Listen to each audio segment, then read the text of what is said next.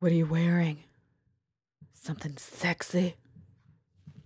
I'm in my long johns, actually. Thank you. Just got home from work. Yeah, that smell is actually me. So just be thankful you're somewhere the fuck else. You're welcome. So this episode is myself and my best, dearest pal, Rose. I've known Rose for a very long time, more than most of you, and she's had an interesting, colorful, exceptional life. And we get to hear a little bit about it. And I tell you, she's probably lived more in a year than I ever will in my entire life. So we're going to listen to, well, you're going to listen because I participated, to Rose and I just chatting, just chit chatting. Just me and an interesting gal named Rose, just hanging out, just being gals. Just being us, together. So that's coming up. I'm just going to do a couple quick minutes here because there's a couple things I want to talk to you about. Number one, I feel like something's really wrong with me on the inside. And I know I say that a lot, but I really feel like I'm missing like some kind of something. Like maybe I've had a stroke in my sleep, and much like Sophia from the Golden Girls, I have no filter anymore. So, funny story. Malcolm has bowels just like me. He eats his breakfast, sits on the potty with a video, and he takes dumps every morning. And it's great because I don't have to worry about it. Like, I know he's taken a big juicy dump in the morning, and I've seen it, and it's probably exceptional because he's exceptional. And we go on with our lives. So this morning, after his big dump, I go in there and I go to wipe his butt, and I look in the toilet, and no word of a lie, he has shat the letter S. The letter S. No word of a lie. Like, even his asshole's a fucking genius. Like, it's shitting out letters. It's taking in food and shitting out letters. Awesome, right? So I'm like, oh my God. And he's like, Mama, the letter S. My poop made the letter S. And I was like, yeah, that's awesome. And then we high-fived over it because we're a couple of guys, And I said, this may never happen again. And he said, yeah. And I said, should I take a picture of it?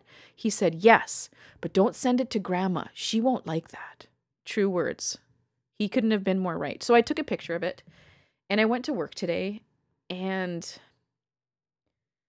I can't really go into what's going on, but they're kind of rejigging everything, and they do this really annoying thing at work where they count all the letters and all the magazines and all the parcels and all the packages. Like, they count everything, which just is just horrible because it basically adds an hour or some to your day, and it's not fun. So one of the nice young ladies, and I will stress the term young, she looks 15, so she must be like 19. I don't know. And I'm just really stupid when I meet people because I'm always like shticky, and it's really fucking annoying. And sometimes I catch myself being shticky and I put a stop to it. And other times it just happens as though I have absolutely no control over what's going on. It just happens. It's almost like it's happening to me. I'm not doing it. Like, I'm watching from like a surveillance cam above my head. I am watching myself do these ridiculous, stupid things like what I'm about to tell you. So this nice young lady, she's very chatty, she's friendly.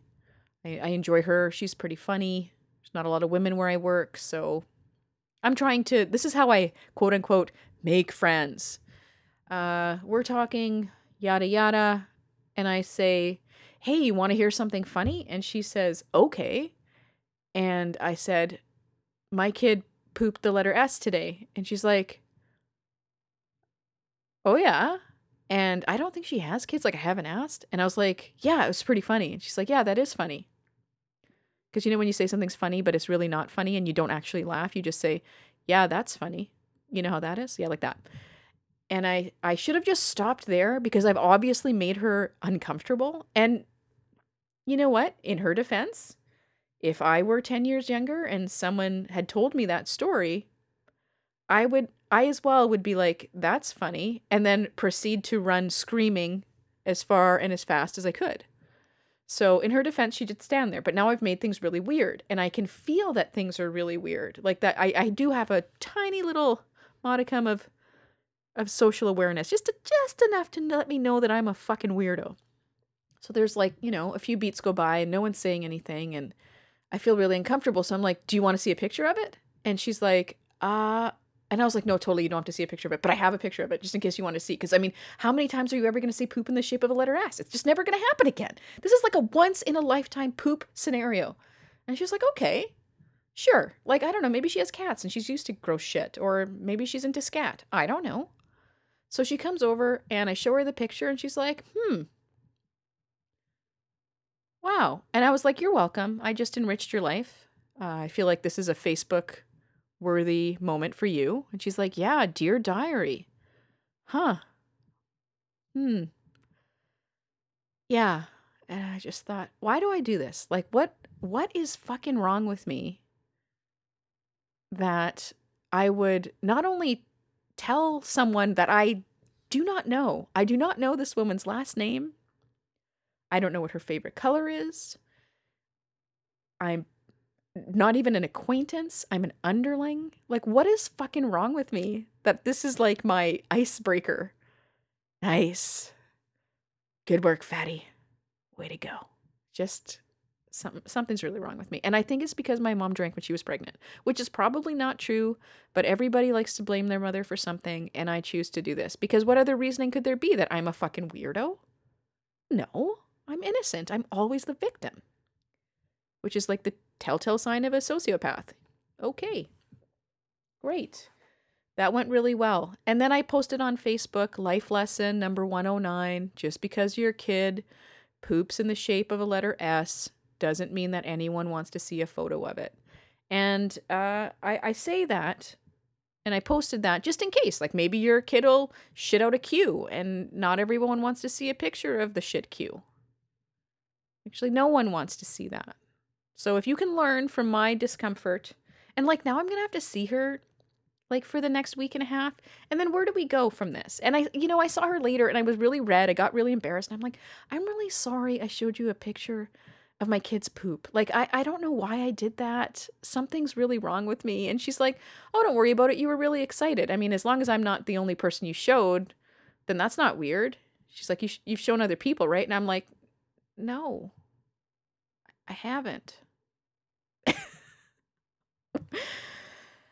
Ah. Okay, there's one more thing I want to talk to you about.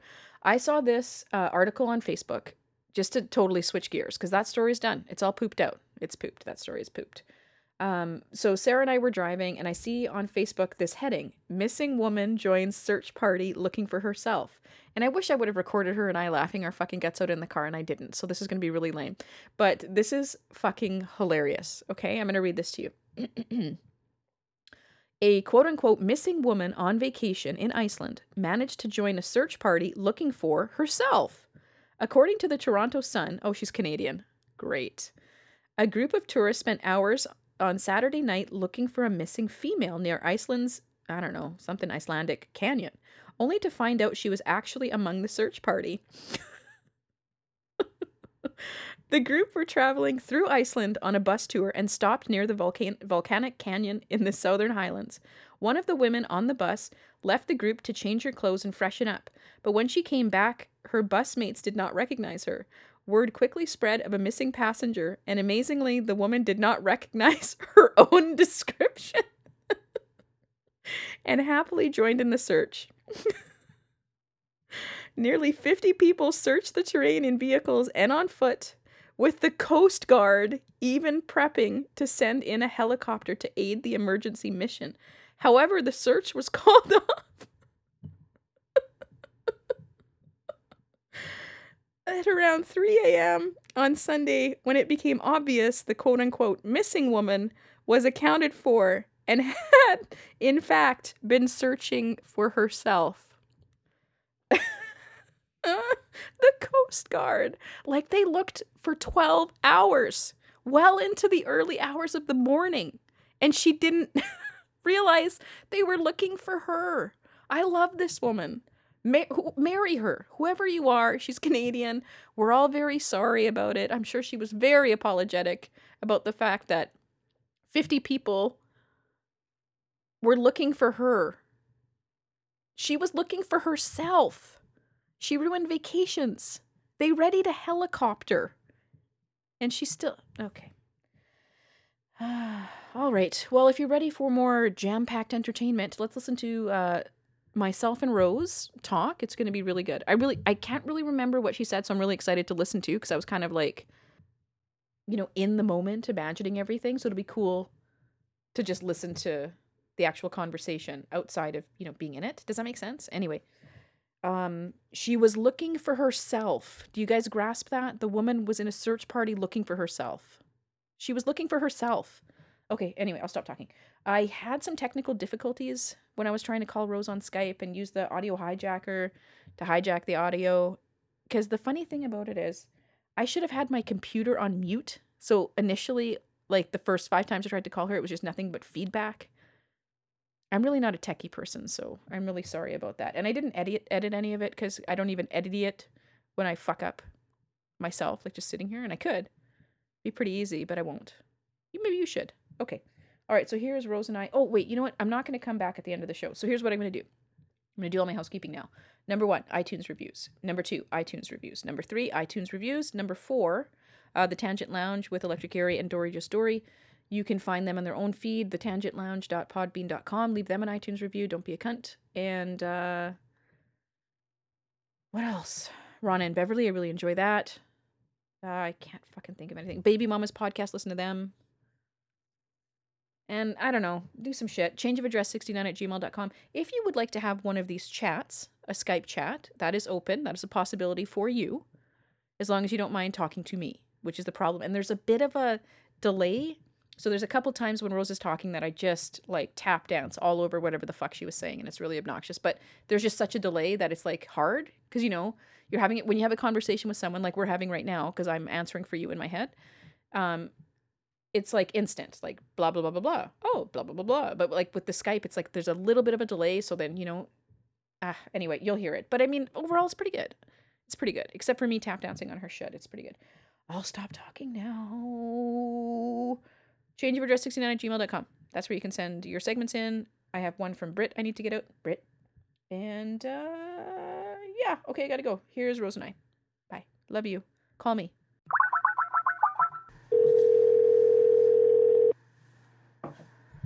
Hello? Oh, Jesus Christ on the cross. That was painful.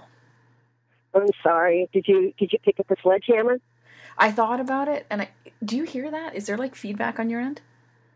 No, I heard it before, and I was going to ask if I should switch to speaker, but then I realized that would be a nightmare. No, that's good. But you can't hear me like reverberating?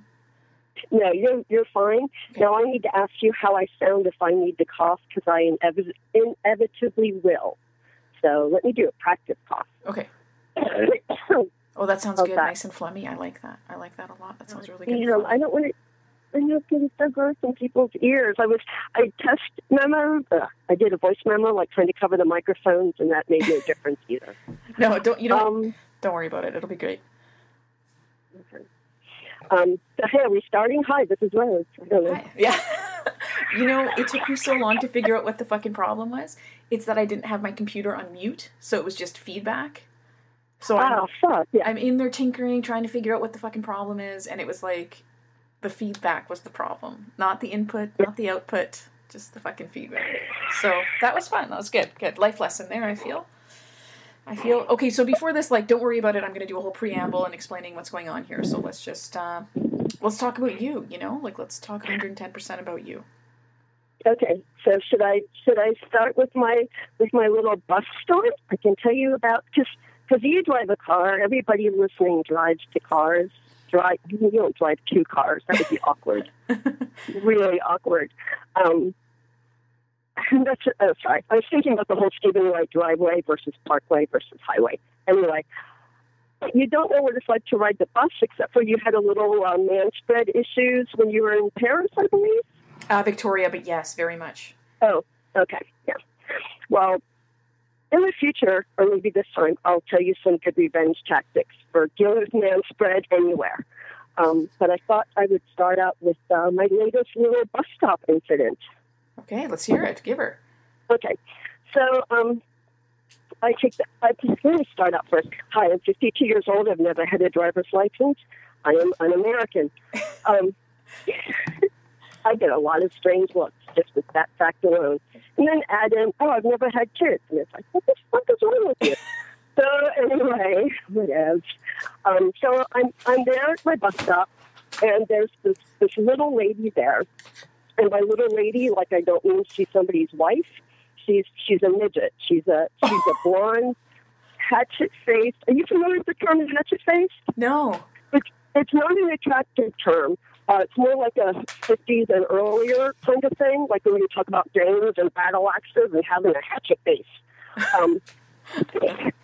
They think of somebody who's been smacked in the face with a waffle iron, and so it's like super flat. Okay. Like I'm a midget that can't help running into walls kind of a face. And so, she was like all like Oompa Loompa, Munchkin Land kind of a thing. Would you do her? Was she hot? Like, is she just not at all? She's just hatchet faced? Like, not at all? No, she's not at all attractive. She kind of like that, like the wife in that reality Little People show that that was filmed in Oregon. Anyway, she was a hatchet face, and she was the same blonde feathered hairdo that she's had since the 70s. but the main thing was that she was smoking, because she's really past worrying about stunting her growth. So that's cool. Like, this is a little smoking midget. That's cool. And I've ridden on the bus with her like a few times. Like, this is not my first time seeing a midget lady. And I actually always think of you and another podcaster every time I see her, and I want to take a picture, but I don't want to be an asshole. Right. And at least I don't want to be an asshole in that way. But this is the first time that I was getting on the bus with her, and I was directly behind her as she was trying to like pump her tiny little legs to climb the giant stairs, which are kind of like half her size. And I was almost like, why don't you just like get a like that thing that you throw against a rock, like a propel thing. Like, why don't you maybe you should use, or just crawl, just like pull up, use your little arms to because she was all upper body.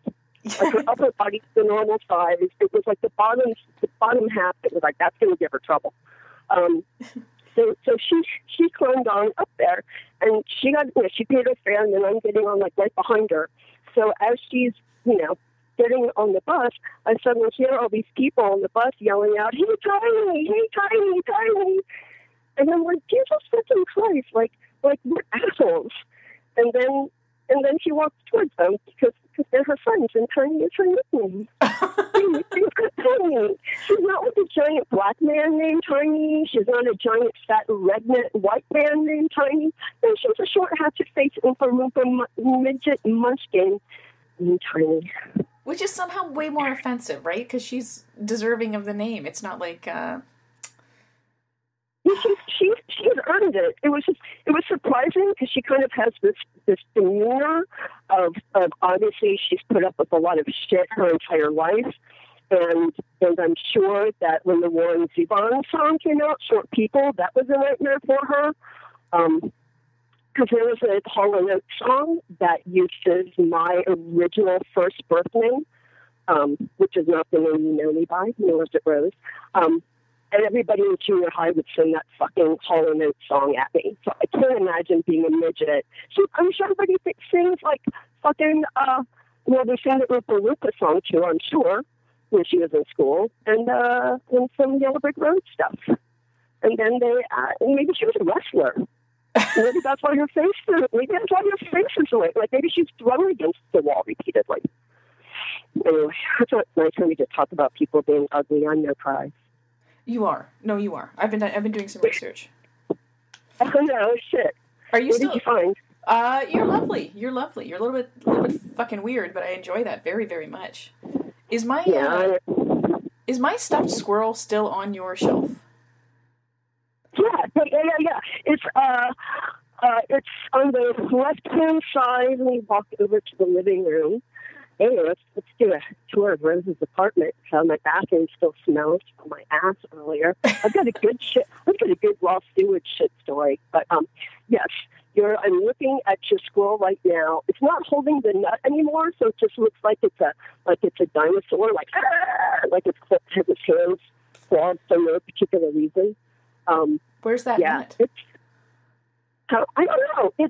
I probably have it it might be in my tiny metal box with teeth, because I didn't want to lose it. And there's my pine cone, there's my teeth. I don't know. I'm sure it's in one of my tiny little boxes or somewhere on this weird collection menagerie of stuff.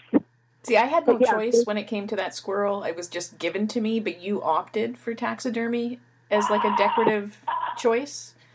Yeah, I have two squirrels. One of them is a liquor decanter, like it's a hard, solid bottle on the inside, and you unscrew the head, so you could it's so creepy. Like even it was a wedding gift, right? And I should add that my ex hates taxidermy, but I don't use it because obviously it's too beautiful. And it really was creepy unscrewing the head. I did it like a week ago or so to see if I wanted to take pictures of it, and it disturbed even me. And I photograph a lot of roadkill.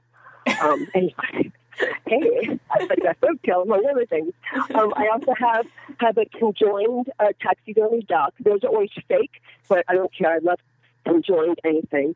And then I've got an alligator head that's not taxidermy. It's just a head. And then I've got a turtle shell. But people gave me those things, and then I've got a little bat.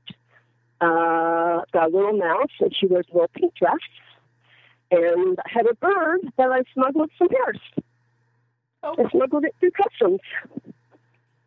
Congratulations! Thank you. That's wonderful. Well, I took the advice of my Parisian friend there that I hung out with. And he was like, oh, you just tell them it's a toy. They won't notice the difference. Just tell them it's a toy that you're bringing back to your niece. It looked like a charm. It's not dead. It's a toy. Well, it's a dead toy, so whatever, right? Who cares? Who cares? I want to have a fox. Bearskin rugs? Yeah. How I have a fox that's like that. I don't know why it was done that way. I just take them as I find them. Beggars can't be choosers when it comes to cheap taxidermy. So, like on a rug, like it's all spread eagle. Yeah, it's spread eagle. I can send a picture of it to you later because I've got one with my cat napping on it. My earlier cat napping. It's an orange tabby, and the fox is orange, so it's like ginger overload. Pretty great. Cool. So, what's some background on you? I don't really know all that much about you. Like, I don't know a lot of things. What do you tell us about your childhood, Rose? Tell us. Well, you and I are part of the Dead Dad Club. Does that sound gross with me drinking water? Hi, everybody. Don't worry. So, I'll just hit through a few childhood highlights. My earliest memory was being strapped down for eye surgery and the gas mask being put over my face. I wasn't yet 2 years old, I don't think. Another awesome thing that happened, I don't know whatever age it is that people learn to walk.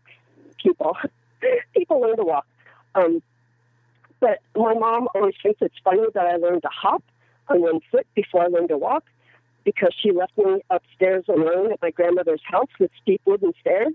They can hear voices downstairs and they're not in the crib and they're going to go check out what's going on. Bouncy, bouncy, bounce, bounce, bounce.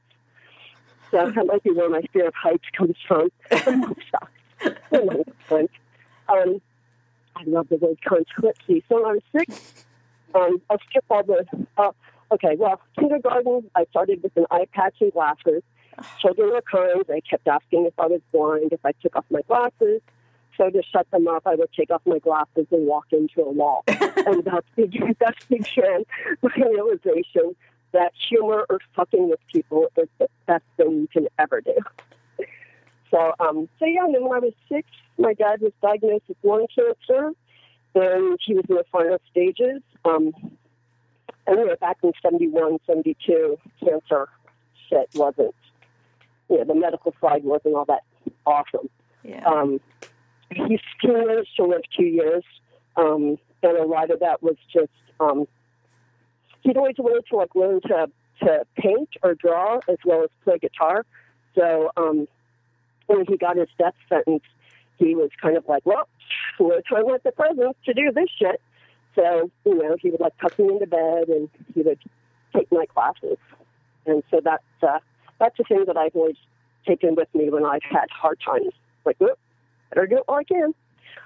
So I watched him like wither away and die. Um, Sad.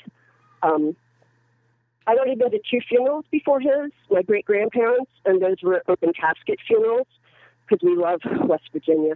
Yeah. We do. Half my chin are hillbillies.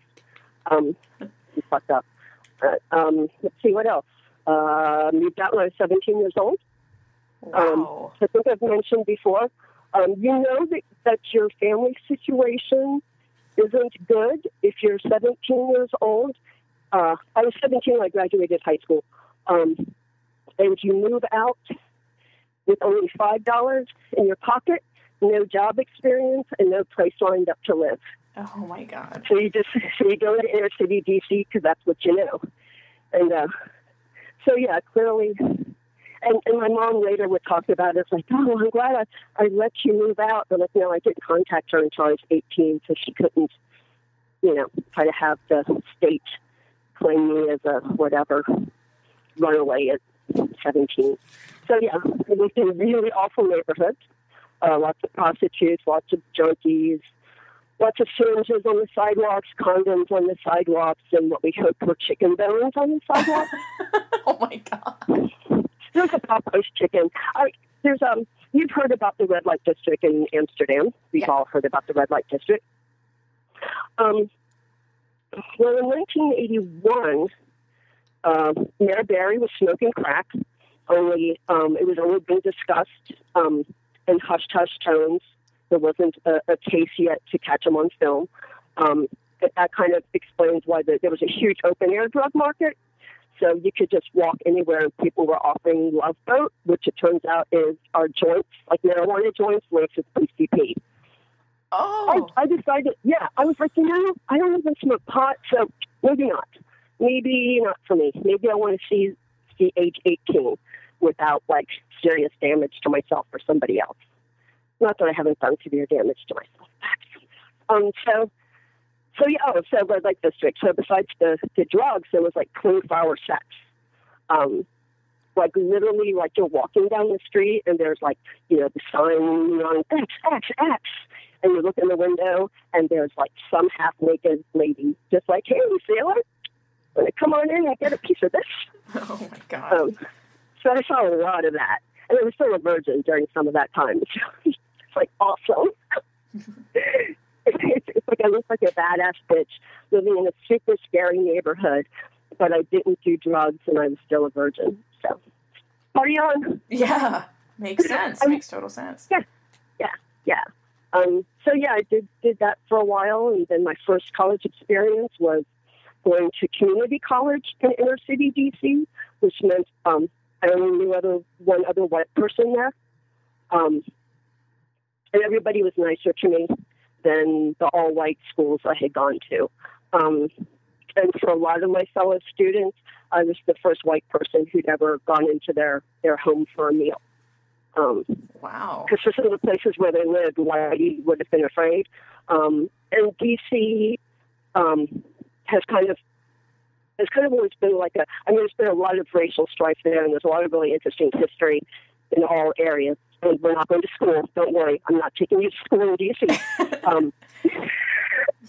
But it's always kind of treated it runs like South Africa, in that the majority of the population, especially then, were of color, but the majority of the power force is white. So everybody of color is serving white people, and D.C. doesn't have the same voting rights as every other state in the U.S. does because they're not a state. So they don't have pure representation in the government either. They're not a state. Why would you? That's a part of the history that I don't remember how it started. I am going to assume, because of how the capital had to move at one point during the Civil War, because burnings and blah, blah, blah, I'm going to guess that it ties to that, in that we don't, let's not let an area of too much darkies have too much power. Just like in Richmond, the public transportation sucks, because let's not let darky come out to the white areas where the jobs are. Oh my God. So we don't have public transportation. Yeah. And there's it's deliberate. I have a German friend there that learned a bunch about Virginia history, and so he actually oh, here's the minutes from the meetings where all this shit was like, it's not a conspiracy, like boom. And in D.C., the people in Georgetown, a super rich neighborhood, they managed to prevent a subway stop opening in the heart of that area because, again, darky can't come to our fancy neighborhoods. Oh my! So, yeah. Okay. Yeah. I'm super familiar with it. And the most fun that I had, and this is like one thing that I miss in Portland because it's so white, but like in D.C. and Richmond and even in the Carolinas, most of my friends were of color, and so like I could kind of like they understood in the Dave Chappelle kind of way where I was coming from. They completely understood that I'm making fun of the idea of racism or how people perceive race. And so like, that was fun, but I can't do it anymore. So anyway, race. So, and then I went to regular community college and found out that I was smart. And even though I was wearing a leather jacket with a skeleton painted on the back saying nothing left inside and had big pink hair, I was straight A's, and my professor invited me to regularly have lunch in the teacher's lounge. So that way the teachers wouldn't be afraid of me, I guess. And I don't know, they thought I was smart. And then I went to regular school and like all that time, like I would go to shows and do stage dives, if possible, before I had an exam, because like the night before an exam, because that would like calm me down. Yeah, like lots of groups. Because you're burning off all that adrenaline, like, you know, sip of water here, talk.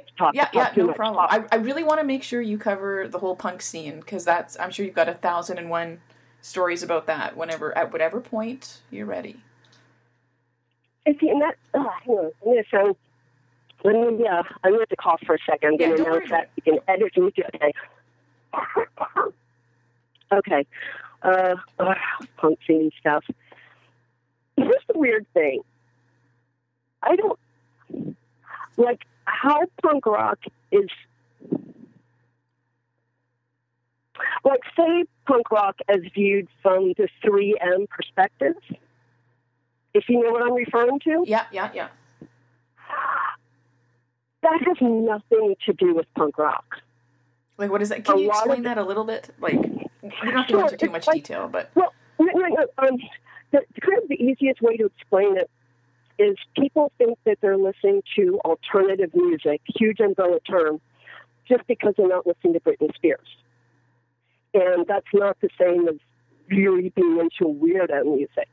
And that's kind of the difference. Like the people, like 21st century punks tend to be more, we've got our 5 bands that we listen to, or we like this one record label, like Lookout Records or Discord or whatever, and we buy only bands on those labels, or they're influenced by those bands. So there's a lot of echo, just like when we hear the same comedians on podcasts, there's a lot of echo. Mm-hmm. It's just like the same thing over and over again. Sorry. Don't worry about it. Talking about my best. But folks of the first wave of it, we just like weirdo music. Like there was nothing like that. Like the first time I heard the Sex Pistols, I was washing the dishes after school. There was this total weirdo radio station. The Sex Pistols were still doing their U.S. tour, which they ended up disbanding during and didn't finish the tour. It was a live track from that tour, and I swear to God, I was like, what the fuck is this noise? And I listened to Bowie, Sparks, like other weirdo stuff, but I was just like, what the fuck is this?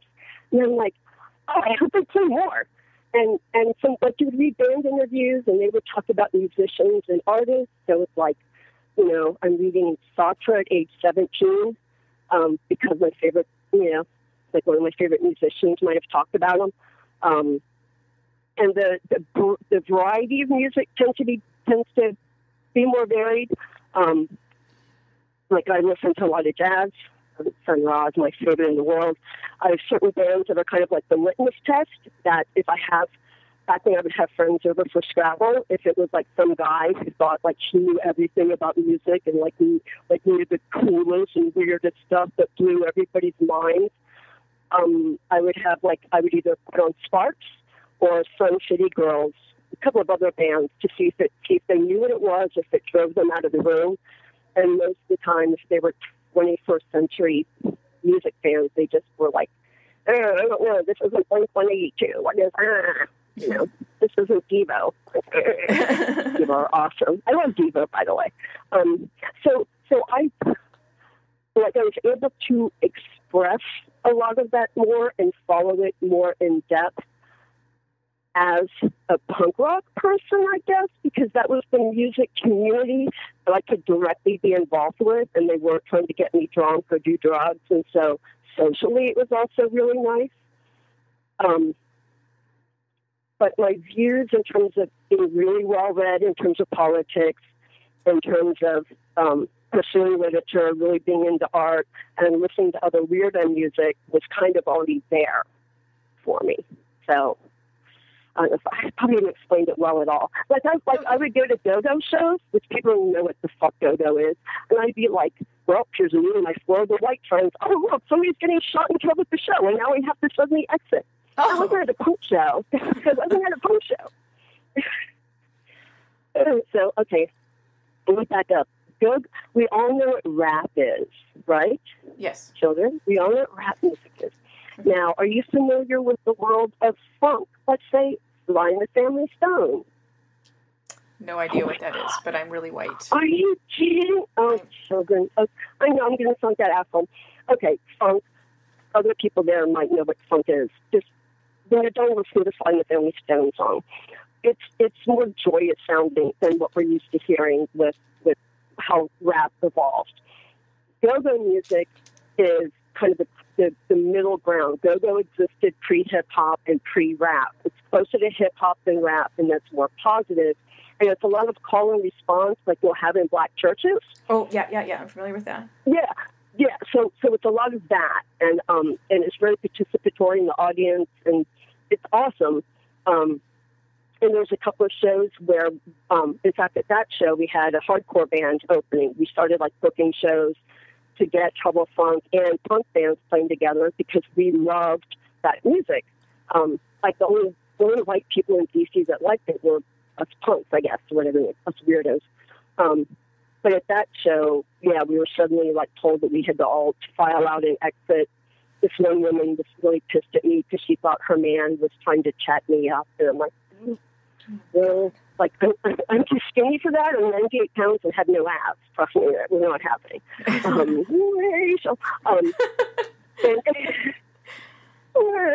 And we found out afterwards that somebody had been shot and killed in the venue. One of the roadies of Trouble Funk, his sister had been raped by this guy who showed up. And so he got shot and killed. I'm like, yes! Hopefully the guy didn't serve any time for it. But, yeah. No kidding. Yeah. So, it's earbuds. So, I've been around a lot of guns and stuff, too. I can tell you why I don't own guns. Anyway. So, there's some punk rock. I guess, let me take another sip of water. Do you have any, claims to fame with these guys? Like a popular band that you, I don't know, help them move or wash their car or set them up with a place to sleep or let them sleep on your floor?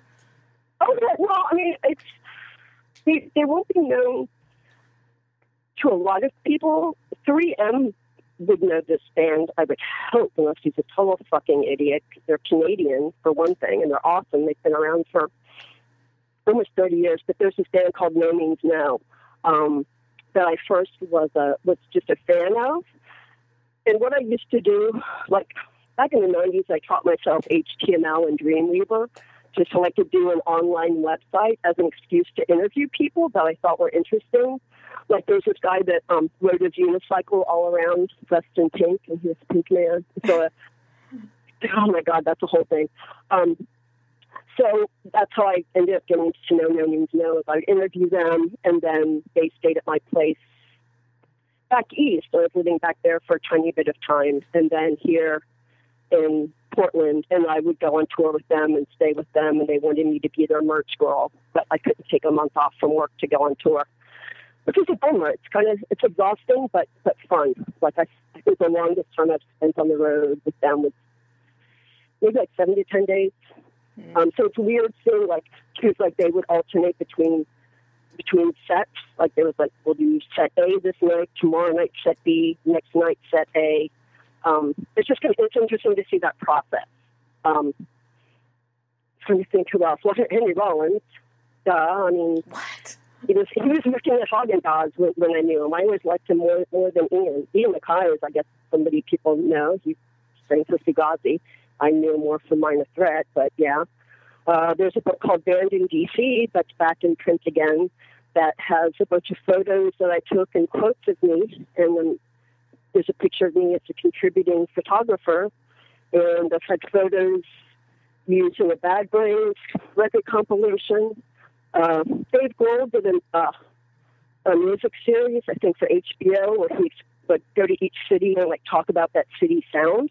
And since, of course, he's from D.C., because he was in the band Screaming, sucked before he was in Nirvana. Sidetrack, sorry. Okay, let me just say this. I'm a real snob about bands, and even if you're my boyfriend in a band, I will tell you if I hate your band, and I can tell you clearly why, and then say, but I'm glad you're enjoying it, because I'm a cunt.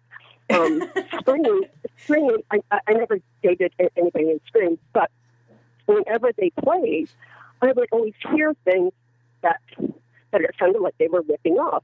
So I would sit there with my friend who has the awesome name of Alexander Sterling Bourgeois, and I would sit there and just play Name That Tune.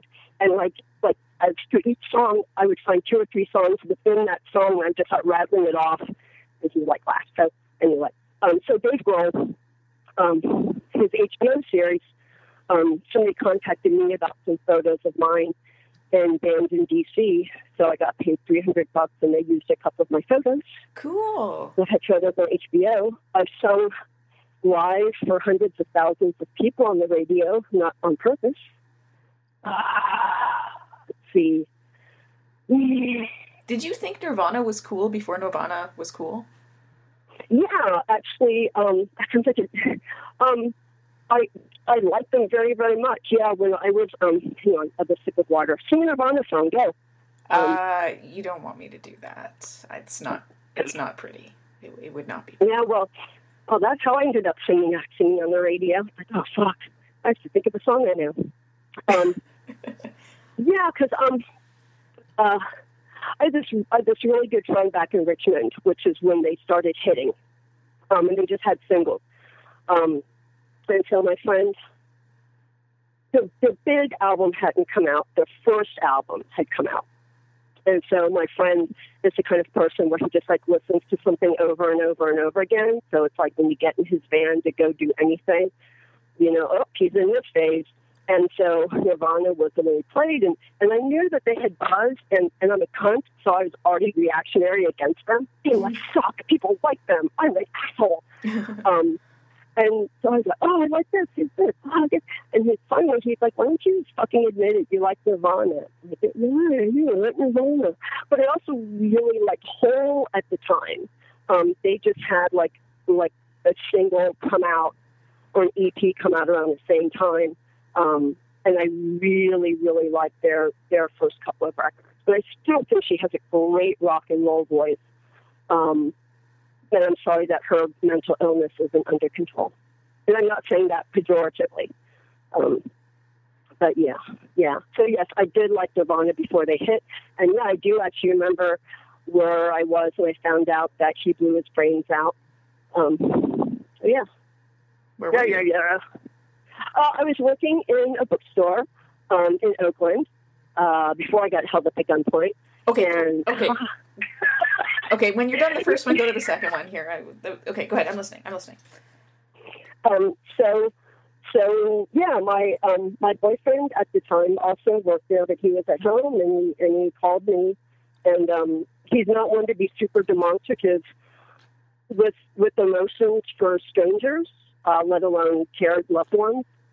But he was really busted up about it. So that's kind of like how I found out. and like, and we kind of like we followed it on the news and reading about it, but we were living in Berkeley, and we had like no interest to like, let's go up to Washington and see what the fuck's going on, because we both kind of think, oh, that's morbid and gross and disrespectful. Look at me, so self-righteous. Wow. So, yeah. I'll give you one more example of my self-righteousness, and then if you want to talk about how the gunpoint that seemed to pique your interest. Yeah, I wonder why. Okay, go ahead. Look, I was assaulted in another robbery. What? You don't talk about that just because a gun wasn't involved? Well, we can talk about all of them. I've got an hour and a half all to myself. Awesome. So the self-righteousness. So we all know Bowie died, right? News alert, David Bowie died. And I loved all the references that were made in a certain podcast, because I got every single lyric and song title reference that was done during the podcast after he died on the 40-year-old show. I'm too dumb for all of them. They all went right past me. I missed every single one. I'm sure of it. There were years as a preteen and teenager where I just like lived and breathed David Bowie, among other things. But like I mean posters, like huge movie poster for Man Who Fell to Earth movie, like just like bonkers crazy, like knew everything. And it was like the perfect stepping stone from like 70s stuff that I liked and into punk rock and other weirdo music. So anyway, so he died. And a friend of mine who I've tried to hang out with him and his wife for like 2 years since I've been here, contacted me the day after he died and said, hey, we're going to music trivia night tomorrow night. Would you like to go? And I was like, fuck yeah, because I've been waiting for like all this time to go with them. Like I've mentioned, I'd love to go to trivia night with you sometime. And he's like, yeah, we'll give you a ride to and from, because we'll drive. And I'm like, awesome. Like, is there anything that I should know before I go? And he was like, well, it's going to be it's really hard, and it should all be about Bowie tomorrow night. And I thought about it, and I'm like, am I being a cunt, being offended by this? Because I make that mistake a lot, thinking that I'm wrong and being offended. And so the next day, I was like, yeah, sorry, I can't make it, because I don't know if you know the term ringer. I had to explain it to my psychiatrist and my therapist. I'm sure that raises more questions. But do you know in like sports terms what a ringer is? Yes, someone who's very, very good but doesn't look like they can. Yeah. Or is brought in at the last minute to replace somebody who sucks. Good point. And so so I was being brought in as a ringer. And I was like, yeah, so I can't make it.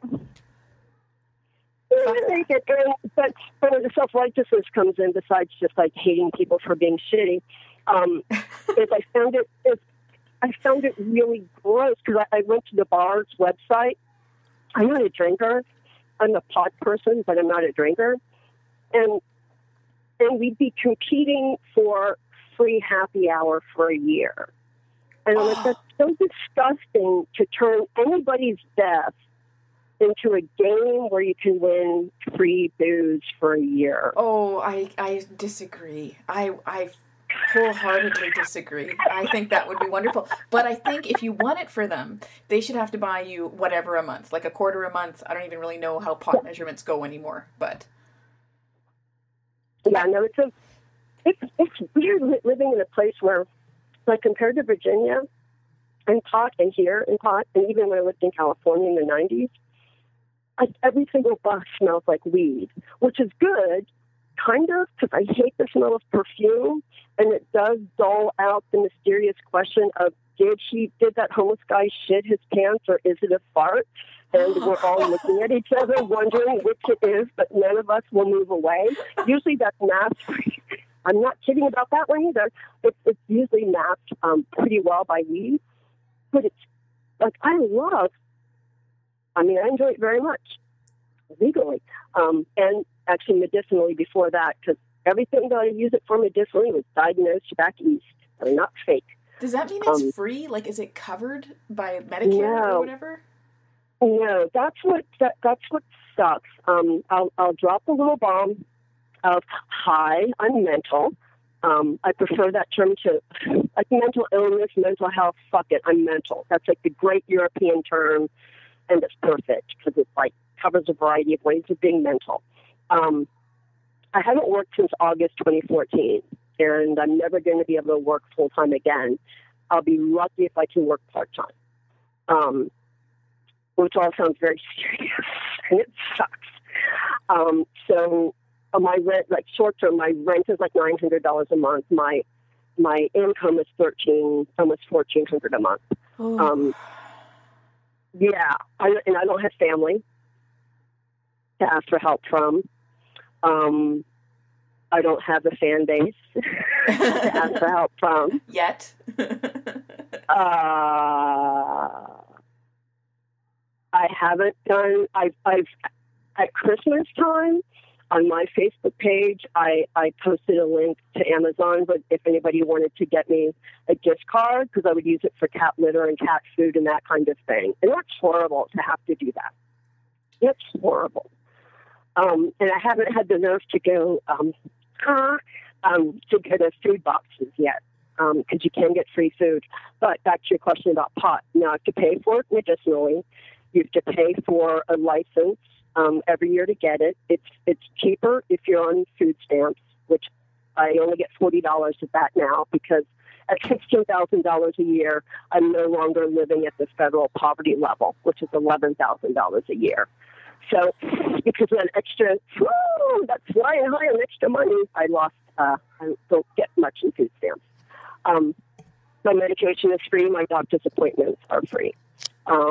But pot I have to pay for. If it's on the medicinal side, which is why I paid the money to renew my card, it's tax-free. The retail side that just started up this summer, I guess. I don't remember exactly when the retail side started, but the 25% tax is on the retail side starting in January, which I'm fine with. Like, I think cigarettes should be taxed the fuck out of. I think booze should be taxed the fuck out of.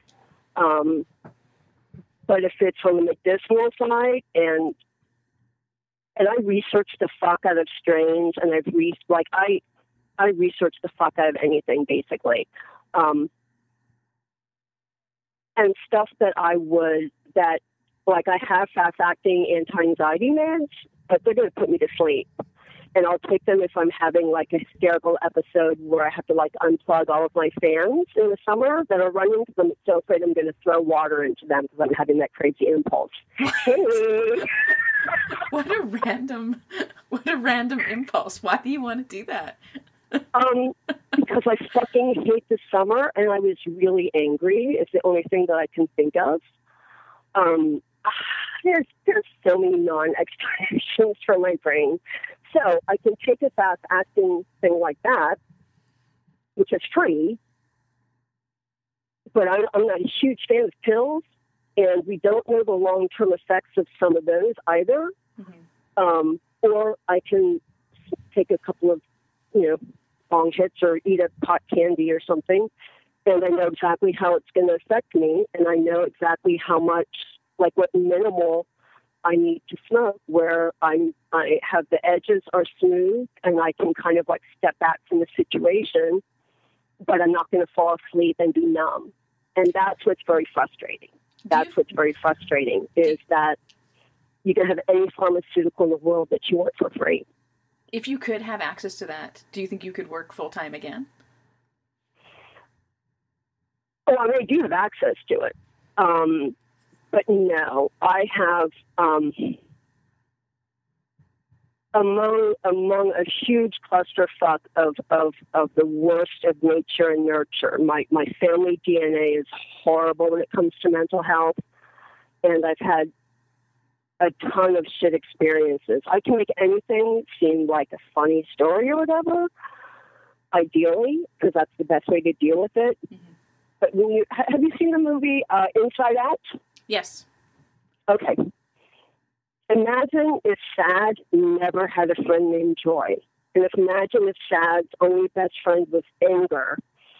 And that whole thing of if you can't have positive memories and they start everything just starts dying out because it's getting, like, consumed, like that part of the movie. and that's kind of what it's like for me. So the workplace has also been a lot of, it's not just violence, but a lot of intimidation, a lot of bullying. It's kind of like the worst situation that I could be in. Was it blue collar? Mm-hmm. Was it, you're white collar though, aren't you? Like, yeah, but you know, you can still have a job where one of the people that you're supposed to be supervising, they don't want a supervisor that isn't the overall manager that put me in the position. Said it to me, and when I would go up to his desk to get his work or whatever, he would never turn around and face me. And when he was asked about it, he said it was because I was hard on the eyes. And so what that spiraled into was having a bunch of kumbaya conversations, and I was supposed to understand that it was a cultural difference, and let's all hug it out. Oh, come on. Yeah. So, yeah, that was the first job I had after getting held at the gunpoint, and being unemployed for a while there too, so I could teach myself computer skills and get that sweet office job. And then, like, not only did he do that with me, but I was friends with this guy there. You know, we would go see shows together and hang out and stuff. And this guy would, like, you know, like when you walk past somebody and you do that, like, shoulder thud thing, mm-hmm. he would do that. Awesome. You can get away with the worst fucking shit in a workplace. It's awful. It's awful. So, yeah, it's mainly because when I always feel safe on my friends. I won't go out by myself if I'm feeling thin-skinned. In other words, if I worry that I'm going to suddenly have leaky eyes for no rational reason except I thought something, or I thought somebody was making a joke and I feel hurt, but the day ends in Y, my eyes are watering. Or if I feel like really temperamental, like that next car that like pulls fully into the crosswalk and I can't use that crosswalk, like I will hit them with something. I better stay home. Okay. Again, I'll tell you a punk rock story.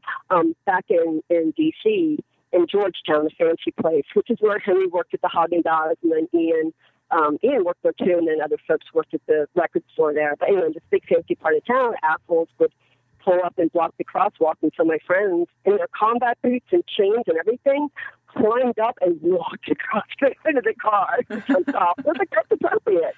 That is appropriate. So yeah, like I have volatile anger issues. And that's okay. But I've never hurt people. But I've done a real number on myself. I got close enough and too successful with the suicide attempt that I woke up in the intensive care unit.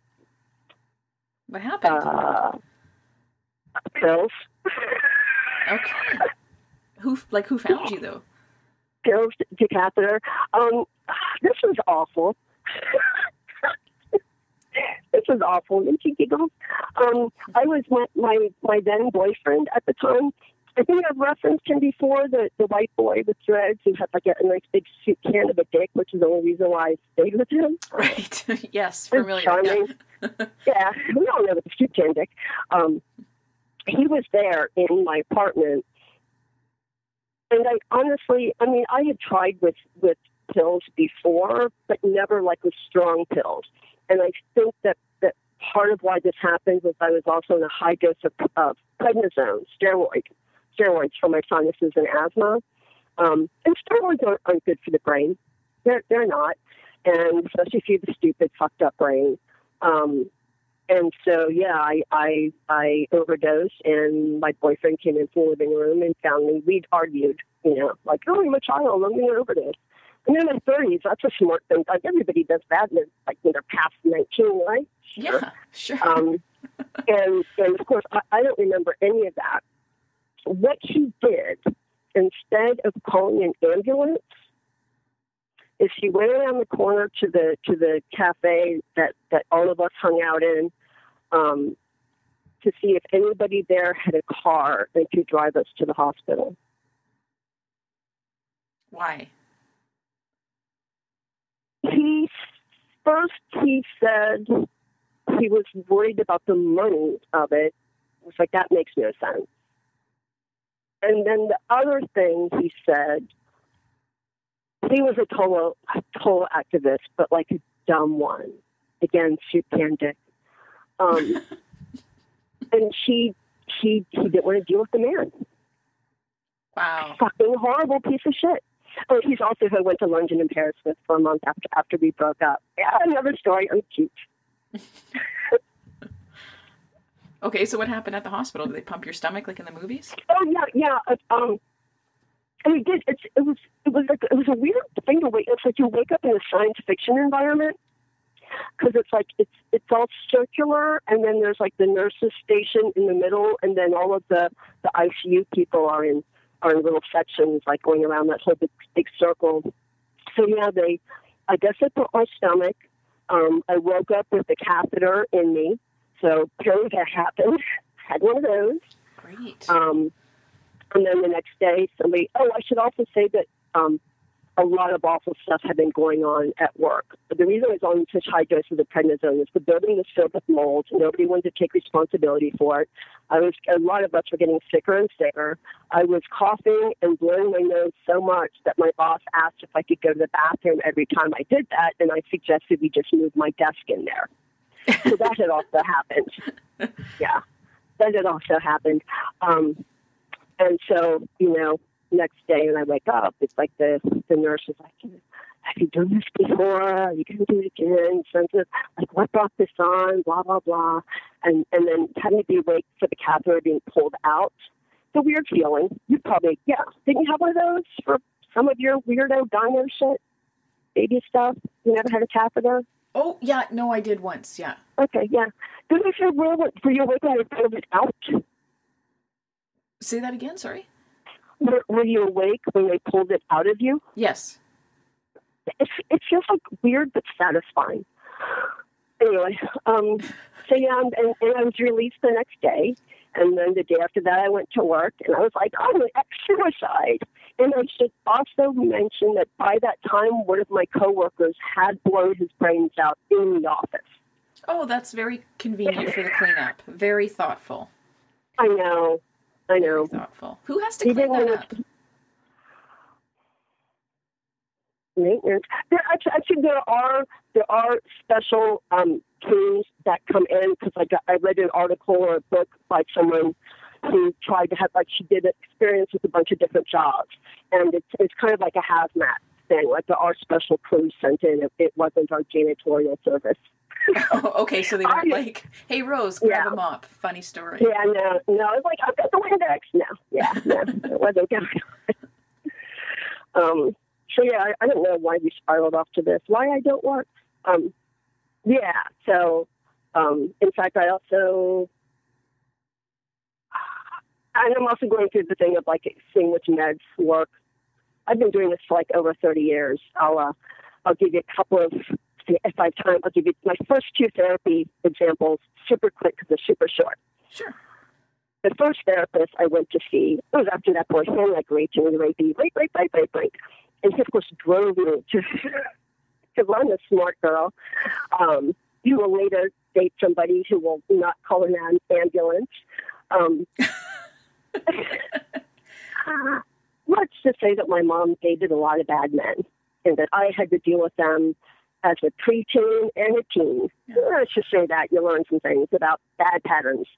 So, so the first therapist, it was at DC. It was at the DC General Hospital. So you know what General Hospital is? It's like where all of us poor people go that can't go anywhere else. Oh. And so it can be pretty scuzzy and sketchy. And so she asked me if I was in trouble with the law, and I said no. And she asked if I had trouble with drugs. No. If I had trouble with alcohol. No. Well, maybe you just need to get right with God. Mm-hmm. All right, thanks for that session. That's cool. That's cool. That's 1982. And then in the 90s, progress. I was seeing a male counselor, one of the few male counselors that I've seen.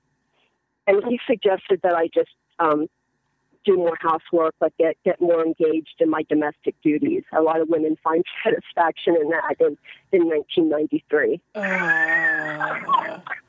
Yeah. Well, and I'm like, I'm not even taking any physical cues from my appearance, sir.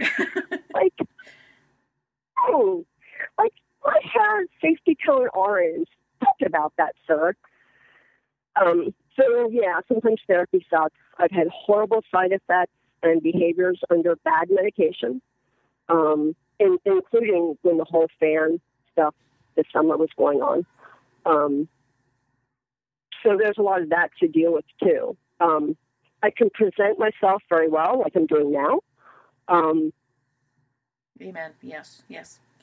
But like a bunch of the segments that I've never done, it's because I've done them so often in my head that I haven't done them, because I've done them on my head. And before doing this, I was walking around, pacing my living room and patting my belly. Oh, why not? Sure. And you can't really do that in work when someone's being a dick. And it really was getting to I talked about like how horrible it was in South Carolina,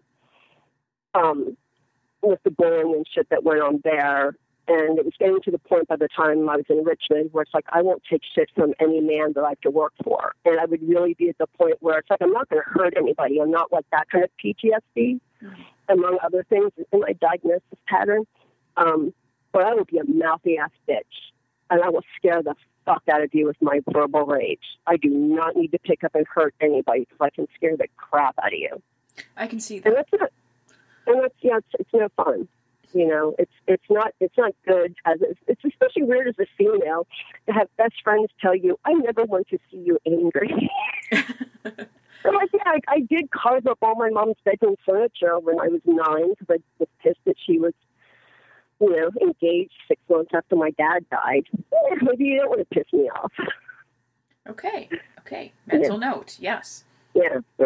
But I'm loyal to a fault and keep bad people in my life longer than I should, because I will worry that I'm overreacting because I am such a temperamental bitch.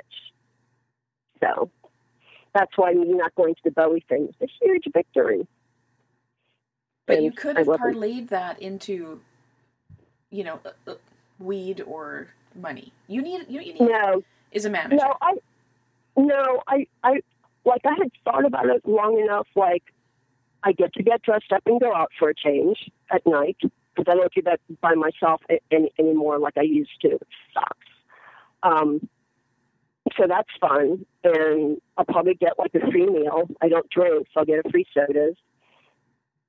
But also just the way that couple relates to each other. And I was describing it to that same ex-boyfriend that told me about Nirvana, who visited me this past year. Why not have a boyfriend from 25 years ago come visit? What happens there? I don't know. Do you guys bang or not? Huh? Did you bang or not? No. Okay. No. Because I have no bangable. There's nothing down there that wants to bang. Because I'm so banged up right now that at least I'm smart in that regard. I'm just burnt on men. But he's a very wonderful person, and we would have every reason in the world not to be friends with each other. But we both also know that we have every reason in the world to still love each other. And so even after we broke up, like he was like, I was the one that stopped contact with him. Because that was my best way to move on and date. He would like write me nice letters. He's just like a super nice, supportive guy. He's the kind of guy who doesn't man spread. He's the kind of guy that if he even takes his seat, he's on the lookout for every person that comes on board and offers up his seat. He is a good person. He's a very nice person. He's super attractive as far as I'm concerned too. And he's living in Virginia again. and he loves coming out here for Amsterdam visits. So he visited friends in Seattle and then squeezed in a couple of days down here at the last minute. And then I think he's going to try to come out again this spring for a longer period of time. So that'd be nice. Yeah, yeah. And I also I live under the assumption that nobody would find me attractive. I live under that assumption as well. I think it's a healthy assumption because it's worse to be the other way, assuming everybody can't possibly live without you. Yeah. But like you, I think you didn't even mention that somebody would kind of have to club you over the head and drag you into the cave to say, like, I find you attractive. Yeah. We want you. We drag you in the cave, which sounds stalkery, but, But still somehow kind. I really appreciate the sentiment behind the clubbing, the bludgeoning, and perhaps rape. It's really kind of nice. Yeah. Yeah, thanks. But, I like when he was here, because like I'm so used to like peeing with the door open or showering with the door open or whatever, and so I said like, yeah, I'll make sure and like remember to close the door when I'm showering. Like nobody needs to see this and that or something. And he was like, well, that's your choice, not mine. Like, oh, I had no idea. Oh, sure, I would. Oh, where's my man Cuba? I got the papers. And I was like, yeah, it is my choice. Shut the door. That door and go, I'm so smart. I'm so smart not to fuck up our friendship. And I'm not interested. Well, but, that's okay. You know what? No pressure. There's always this spring to ruin the friendship if you choose, Yeah, I still want. I'm really happy about it because I know I'm not doing it because I know how twisted I would get, and so I don't want to feel that twisted. But if we were in a situation where it would make sense for him economically and emotionally to not live in Richmond, I would completely offer up to live with him again like we did in Berkeley, with very clear rules. He's the only person I could imagine ever living with at all. Well, it'd be nice to split that rent. Like, how much of a percentage is that of your earnings? Well, I only have $400 left to pay credit card debt that I've accumulated and to pay for food and toilet paper and electricity and internet. I'm basically running it close to $1,000 in debt every month, and I'm going to run out of that ability to do it. Shit. Yeah. Yeah. Like, I joke about, like, hey, I'm not homeless today, and that's not going to happen anytime soon. That's a huge part of me not working also is to keep since I have no one else in this world, like I need to be the healthiest that I can be to like take care of myself. Everybody kind of needs to if they're alone, like physically and mentally and stuff. I forgot where I was going with that. God damn it, too much coffee. Homeless thing. Yeah. So basically to like kind of avoid that. I'm going to start volunteering at a local garden park because I'm everybody's grandma. I can't wait. I'm going to volunteer at the Crystal Springs Rhododendron Garden. Me and the old ladies, me and my Doc Martin boots, pulling weeds. So I'm going to see how that goes, like dealing with strangers in a safe environment. And I also might do volunteer in a mentor program with other mentors who've like maybe spent a week in a mental ward or overnight in the mental ward so they didn't hurt themselves. So I might pair up and do like some volunteer stuff with that too, since I've got plenty of experience in my belt. And then depending on how that kind of stuff goes, ideally I could find some way to work part-time. Because I can earn $1,000 a month and not lose my disability. Sweet. Yeah. I don't want to, and that's what's frustrating is because I can present myself really well, because I'm very careful about how I present myself, it can look like, well, why can't she work? And I'm like, well, you're seeing me for 2% of the time. It's kind of like when you're on disability. It's like, well, why can't you do all this? It's like, because this huge, significant part of my body can't.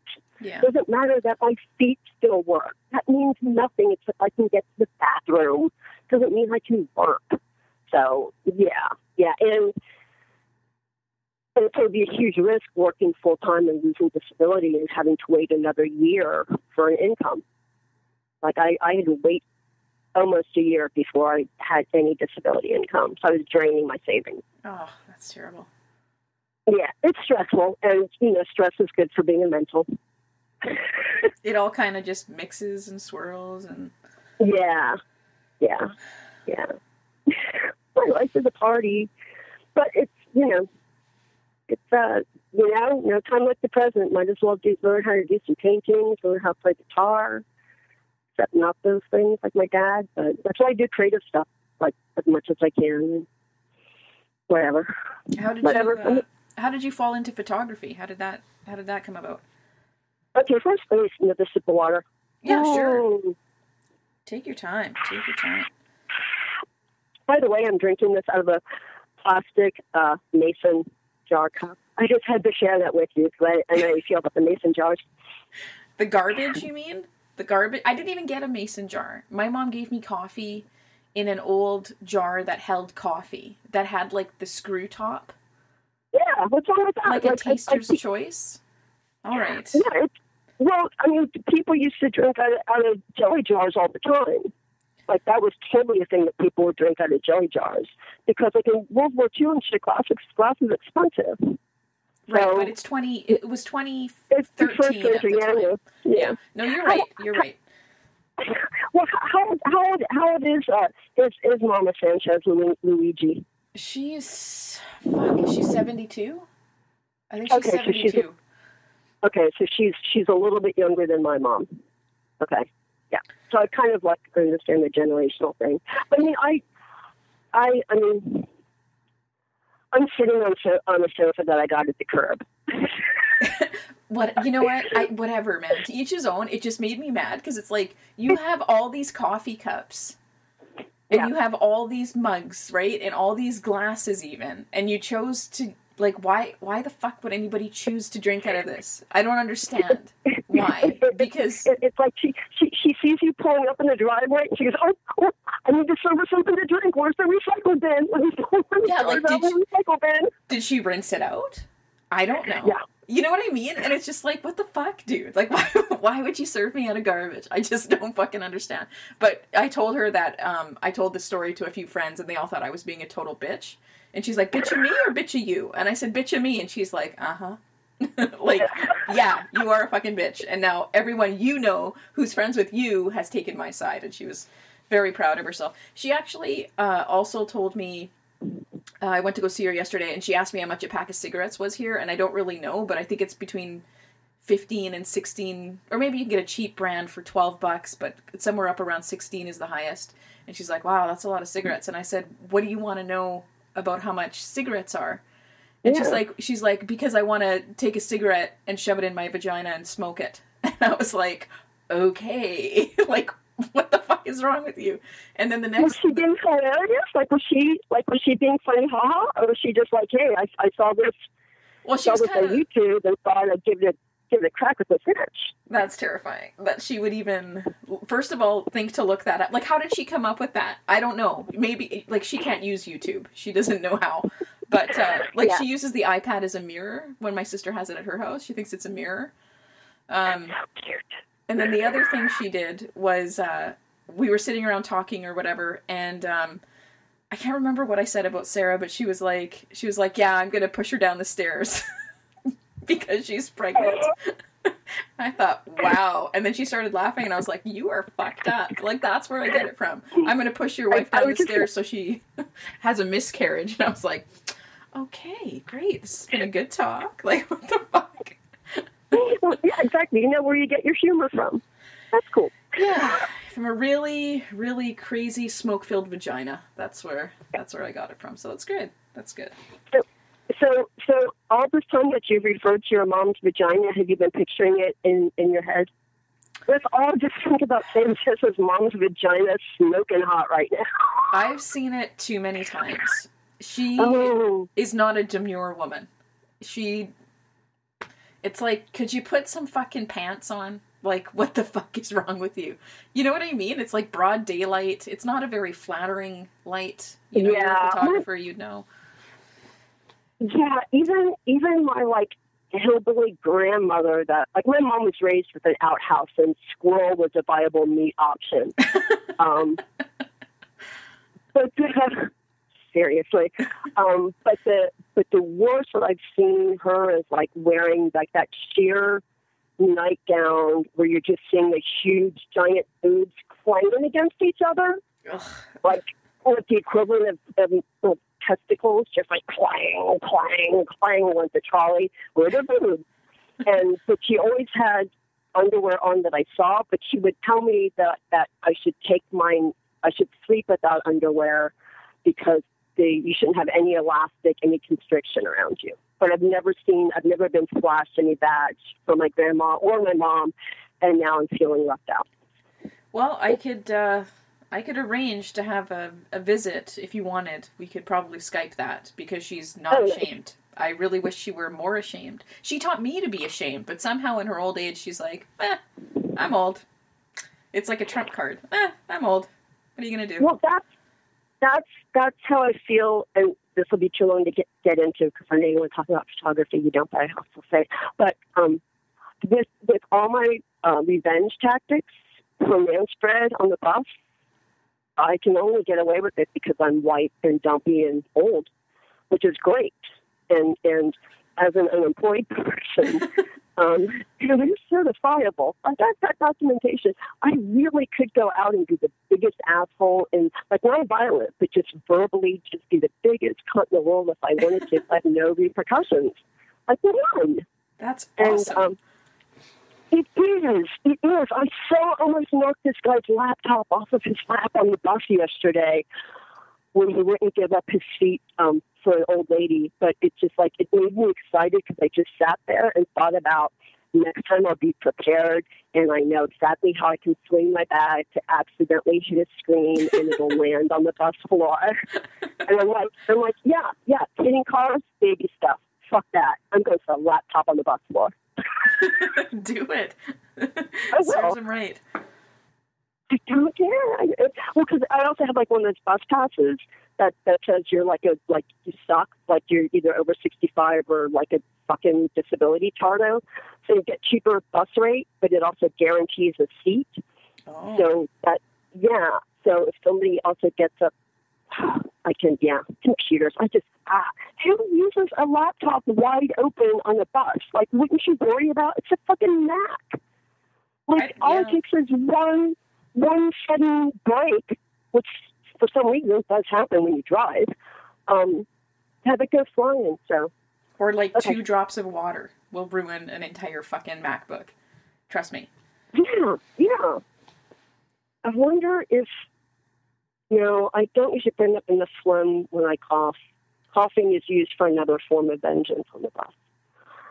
Anyway, we'll skip this. So you wanted to ask about the picture taking, or should we stop here? No. Let's talk about the picture taking and then the held up by gunpoint, and then we'll wrap it up because that'll be a nice, long, juicy show. Okay, I'm going to check my phone battery. Well, I don't think I can without pushing a button and fucking it. I think we're good. Okay, so the picture that I emailed to you, with me and the shoes at the bus stop, that's not an example of a good photo of mine. It's a photo of mine, and I love the fact that I noticed stuff, and I was like, I'll take a picture of this.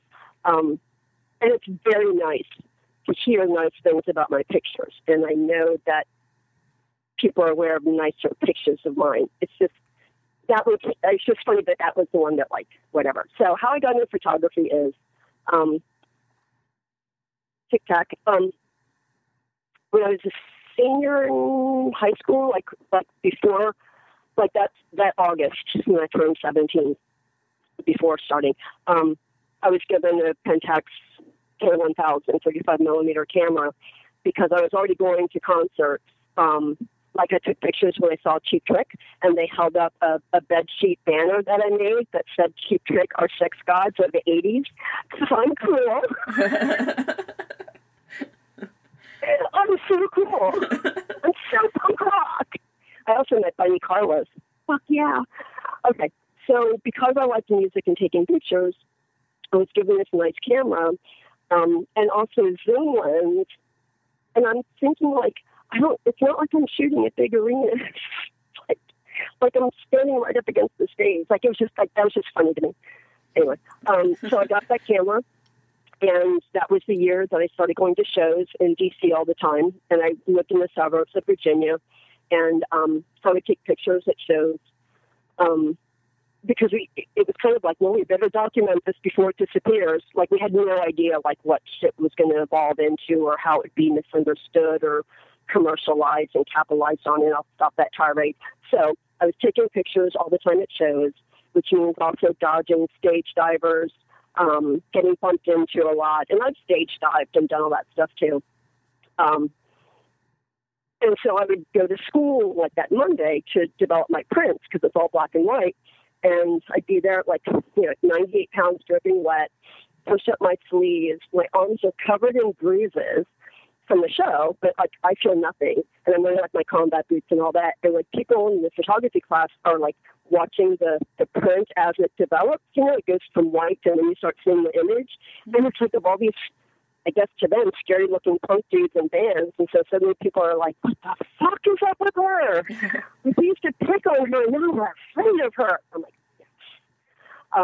So that was photography for me. It's a way to document my friends and scare people. And so I did that for a long time. And then when I moved into DC, I lived next to a homeless shelter. And so I took photos of like one of my regular friends there, this guy Bates. I love homeless people sometimes. And so but I didn't always have money for film and stuff. And so I kind of like kept up with it on and off. And I already like loved art and photographers. Like I just found, I was going through some papers and I found this fucking art review that I wrote of a photography show at a museum. And I'm like, who the fuck did why did somebody make me do that in college? I found this pretentious shit. So I knew, like, I know about it too. So in 1999, I got my first digital camera, which is like the size of a refrigerator compared to how they are now. Yeah. And it's like 2 megapixels. It still works. I want to like take some photos and post them just to see what garbage they are, because I love garbage like that too. I love garbage. Give me a mason jar. So yeah, it's been it became really therapeutic for me in 99 because that's when I had the neurosurgery that left me with nerve damage, which will fuck up your head too. And so what I could do is I had this, digital cameras given to me, and I would just walk around and take pictures just to get out of the apartment and remind me that there was life beyond not being able to write my own name. And then since then, because of my level of anxiety and stuff, whenever I've traveled or moved to a new place or whatever, it's easier for me to take things apart in a small frame by frame rather than think about the entire city that I'm walking around. And so I tend to really focus on small details a lot that other people don't pay attention to necessarily. Like when I was walking around taking pictures in Paris with one of my friends there, and I would like walk past something and stop and then double back to take a picture of it. And he goes, "How did you even see that?" And I was like, "I don't know. I've got peripheral vision like a horse. I don't know. I hate the world, so I notice things that I like. That's how I do it." And also like there's certain things that I tend to do over and over again. And I've made 3 books for myself of just my Portland photos. I stopped taking pictures of bands forever ago because it got in the way of me having fun at shows, and it's just boring to me. But when I was friends with No Means No and touring with them and all that, because there weren't a lot of photos of them and interviews and stuff, I kind of did that a lot too. But they're like the last band, and they're side projects, but they're the last ones I did photos for. So yeah, photographing pretty much like every single DC punk band, and then a lot of really great bands that came through when they were still good, like Susie and the Banshees. And I met and interviewed her when I was like 18 or 19, which is crazy when you think about it now, I guess. If anybody knows who Susie and the Banshees were. But yeah. I wish I knew who that was. I'm sorry. Yeah. So yeah, I like to take, I feel antsy if I can't. So I've ended up figuring out like there's always something that I can find some reason to take a picture of it. And this year, I decided to do that, take a picture of yourself every day bullshit that people do. Mm-hmm. Yeah, so I'm doing that, which is fun. It's a good way to trace my moods, you know. Because if I'm not giving a shit, making any effort with the picture, it's like, oh, yeah, I remember that 2 weeks ago. I didn't give a shit about anything. Well, the pictures of my hands. Hooray! It's not that bad. But it's like, oh, here's my nose. You know? Whereas, like, that vintage hat picture that I sent to you, like, that was my picture of the day. I liked that one. It was sweet. Or intense, or I don't understand art. Ew. Hey, if you liked it, that's all that matters. That's all that matters. That's the only reason why I say that I know some stuff about photography or whatever. The weird thing is that there's a lot of stuff I didn't know until people started telling me, oh, your photos remind me of this person or of that person. And I'd be like, who is Lee Freelander? Who is William Eggleston, whatever? Who is Walker Evans? I know none of these people. That's how I learned it. But I hate fucking people who make it precious and who try to force how they want somebody else to interpret it. It's like whatever you read or listen to or look at or smell out in the world, walking nature, like whatever the fuck it is that you get out of it, that's all that fucking matters. That's it. That's my theory of art. Thanks. I feel less incompetent. And I don't know shit about it. I do not know how to deal with an f-stop. I don't know any of that shit. I'm the worst. Like, I infuriate people who know what the fuck they're doing with the camera. Because I have great photos, but it's just because I have a good eye. Like, I will pat myself in the back for that. I've got a keen eye. Well, that's the hard part to get. Anybody can learn technical stuff, but if you don't have an eye for it, what are you going to really capture? Yeah, but it can. Like, I've kind of learned that it can be taught. Because one of the nice things when I go around and take pictures is strangers will go, "What the fuck is she taking a picture of?" Because they just see like a wall. They don't see the detail. And so I'll invite them over and see, this is what I'm taking a picture of. This is why it appeals to me. And that's all I say.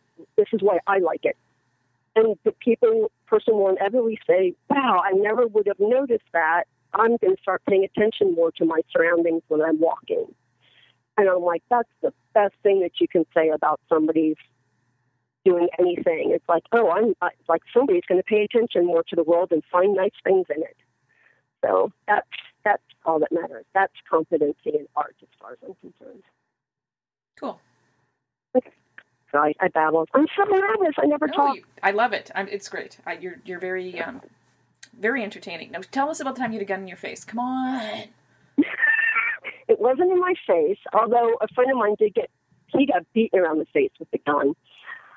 And I really have meant to do a gun segment. You can't tell. I see all the Americans. So I was managing the Walden Books in Oakland, California. Most people, when you say Oakland, they immediately say, oh, well, of course. Like, of course I deserve to get help at gunpoint managing a corporate chain bookstore. Of course. Fucking assholes. I didn't even know that was a thing. Okay. Yeah, Oakland is considered like a tough. There's a lot of crime. It's the most crime area. It's right near Berkeley and San Francisco, but it's the crimey area. It's where I lived on the border of when I had that schizophrenic neighbor who would sell her drugs, who would trade her drugs for street drugs, and then she'd set her soap on fire. Okay. That's another thing. Okay. So I'm managing this bookstore, doing one other guy working there. Andy, my ex, he's my boyfriend, and he worked at the same store. Like, I was his boss. I hired him. And he worked harder than anybody there. He was like the coach's kid. Like, I'm going to do a bit better, so nobody gets her. Anyway, so I was at the front register counter area. There's 2 registers there. I'm making a schedule for the week, and I noticed a customer coming up So I look up to say, may I help you? And it's a gun. Hey, may I help you in your gun? And the guy was tweaking, and this was like 5:30 or 6 in the evening, like it's daylight. He was tweaking, like I recognized tweakers, and he said, I give me the money. And I just like did that like, and he's like, I'm serious. I was like, I do not doubt that you are. I'm taking you very seriously because you have bullets that can go bang, bang, bang into my stomach. Because it was pointed, like that's the kind of like the level it was like chest to stomach area. Mm-hmm. And so my whole thought was like, I do not want to make it go bang, bang in there because that would be scary. And that was, but there's always a part of me that's like, oh, but I can make it into a funny story later. You can make it what? I can make it into a story later. And here we are. Yeah. You learn to do that when you're around stupid drunk people because they'll laugh at anything. So I realized he was serious, and in addition to the two registers where I was standing between, there was also a safe that I couldn't remember if the sliding door was covering it or not. And my back is to a wall, like the wall behind me is actually windows. And so all this is like going, and you never think about how would I handle a gun being pulled on me? You don't know until you're in it. And my reaction was, I'm going to go to the cash register that I know has the least amount of money in it because this fucking son of a bitch is scaring the crap out of me. Stupid piece of shit. That register has $500. You're getting the one with the $100 tip. Still, you fucking piece of shit. It's like, what? I calmly went to the register, and because I didn't want any customer to startle him and make gun go off. I didn't want any customer to play hero and make gun go off. Yeah. I didn't want any customer to even notice it or say achoo and make gun go off. So I put it all into a paper bag. I did not even look where the safe is, did like nothing, just slid it into the bag, and he just bolted. I was like, phew. So then I yelled out to my coworker in the back, like, oh, we were just held at a gunpoint. I need to call the cops. And, it still wasn't as gross as when I caught the guy jacking off in the bookstore. But anyway, so this guy came into the bookstore, and he goes, oh, was that the guy that just left? And I was like, yeah. He goes, oh, he just brushed past me. I'll stay and be a witness if you want to help with descriptions or whatever. And I'm like, cool. Because when I called the cops, they said, I need to evacuate the store because since the guy left on foot, we don't know if he's on foot or in car. And as typical in Oakland, you don't just send out police cars, you send out fucking helicopters. Oh, God. That's how bad the crime is in Oakland. That's how California is in general with crime. California, parts of it, because you've got like car chases and whatever. So I was told to evacuate the store, but witness guy got to stay employed because they didn't want the robber to see the helicopter or hear it and then run back into the store and have a hostage situation. Okay. And I was like, I think that's very good. I do not want a hostage situation either because I'm not even crying yet. Like, I'm just like holding it in and just hoping that nobody gives me a reason to lose my shit. And there's this woman at the magazine rack. The only person left in the store. She had just walked in right after I made the announcement. And I went over to her again, and I said, you need to leave. You need to leave the store now.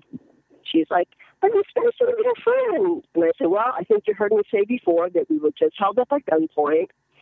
Cops say evacuate because we don't want a hostage situation. I don't want to be a hostage because you wouldn't leave.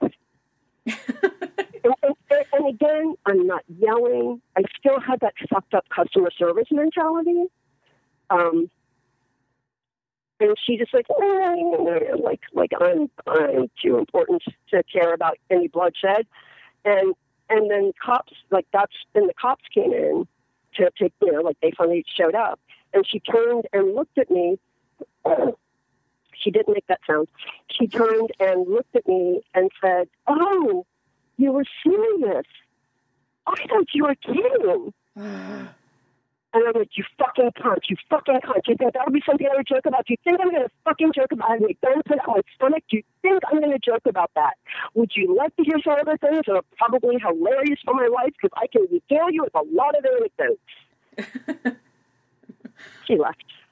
Yeah. And then, yeah, and again, I'm sounding mild here because I hate sounding that way. Like, so I don't want to, I think about making people uncomfortable even talking about it. So then I called Andy to come get me. She'd actually had a gun put to his head in Richmond before we knew each other. So he really knew every single thing that I was going to go to in terms of PTSD, which was so helpful to have. So helpful. So yeah, and then about a year and a half later or something on Valentine's Day, I went to my friend's restaurant that was near my bus stop to get coffee on the way to work. At 7:30 in the morning, you don't think there's going to be a robbery that you get assaulted in, but Valentine's Day, 7:30 in the morning. Why not? Fuck. Yeah. I got thrown to the pavement because I went after. What? Your plan was to what? Because I went after him. Why would you do that? He didn't have a gun, so I knew it was okay. Oh, sure. Because I'm very protective of my friends, and like my friends, her restaurant had gotten hit a lot. Because how dare a woman run her own restaurant? And she's a lesbian that's half Chinese and half Mexican with a beautiful mullet. Oh no, we can't have that here. Oh, God. And yeah, I love her so much. And so the guy, he wanted to do a grab and run. Like, the girl popped open the register door. He's going to grab all the cash. And so he grabbed he was grabbing cash. I saw he didn't have a gun. I yelled out to Anne what was going on because I knew she had a phone so she could call the cops. Fuck her. She was not going to call the cops. She was going to, sometimes there's a whole bunch of clean glasses lined up that you're going to be serving sodas in. They just pick them up and throw them at the guys. He's running. It's just like hurling glasses at him. And I'm like, I don't want to get hit, bitch. And so I ran out after him. And size matters. She was over 6 feet tall. Race doesn't matter, but I would say that he was black. So I ran out after him, not because I just wanted to cause a commotion so people would see what he'd look like and maybe be witnesses, and maybe like if he went down another street, I don't know what I was thinking. I'm going to be a hero. I'm an idiot. and he apparently was like, I'm going to wait for the crazy girl to come out. Put your hands stay on here on the sidewalk. Oh, here she comes. I'm going to grab her by her upper arms and put her to the sidewalk. And I landed on the sidewalk, and my hands got all scraped and bloody. And that was it. I was like, and I just jumped up and screamed, motherfucker! I just started running. And you have to keep in mind that I was at least 35 and overweight. Probably, you were looking at mom jeans. I was definitely mom jean size. Which I've been recently been using weight. Yeah. And I was a heavy pot smoker at the time too, so my lungs were shit. And I'm thinking it's a great idea to cuss this guy out and chase after him. And there was a U-Haul place at the end of the street, and they all knew Anne's.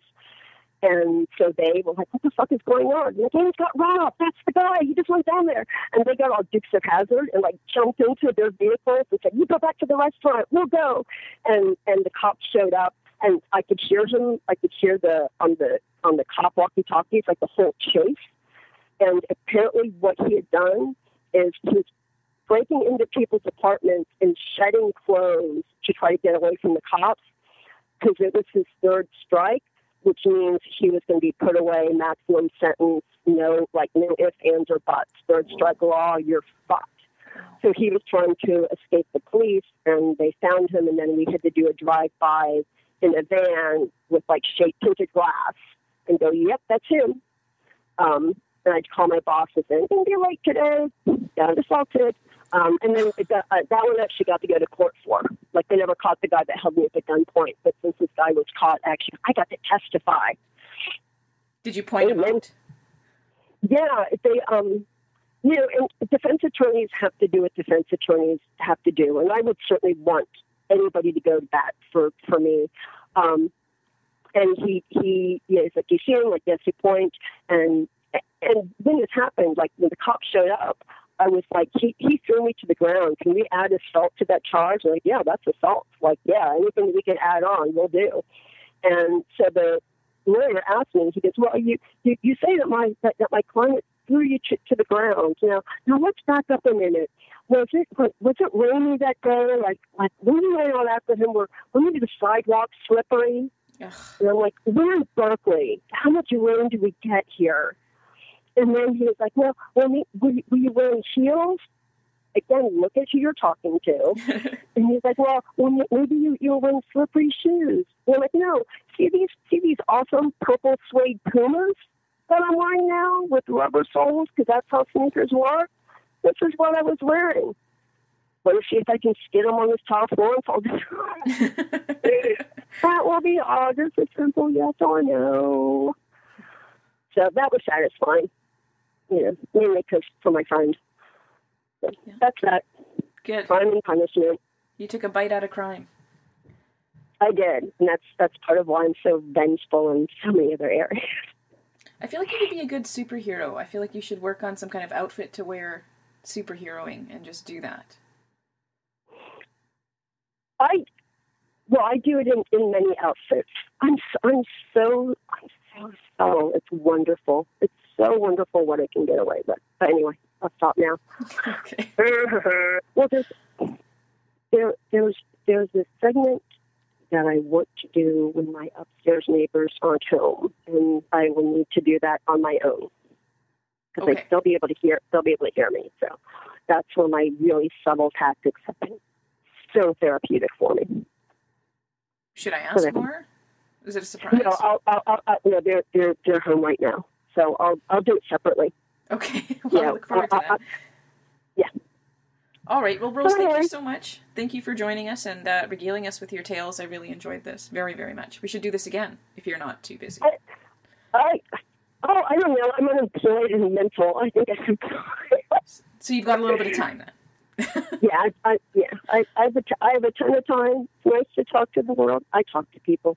I hope I wasn't boring everybody. I'm really sorry, and I hope I didn't talk too fast or too slow. No, that was perfect. I would not use the word bored. Enthralled, maybe, I would say. It was very, it was cool. You've led quite the life, and we got to hear a little bit about it. So thank you very, very much. All right, honey. I'll talk to you later. Bye. Okay, take care. Bye.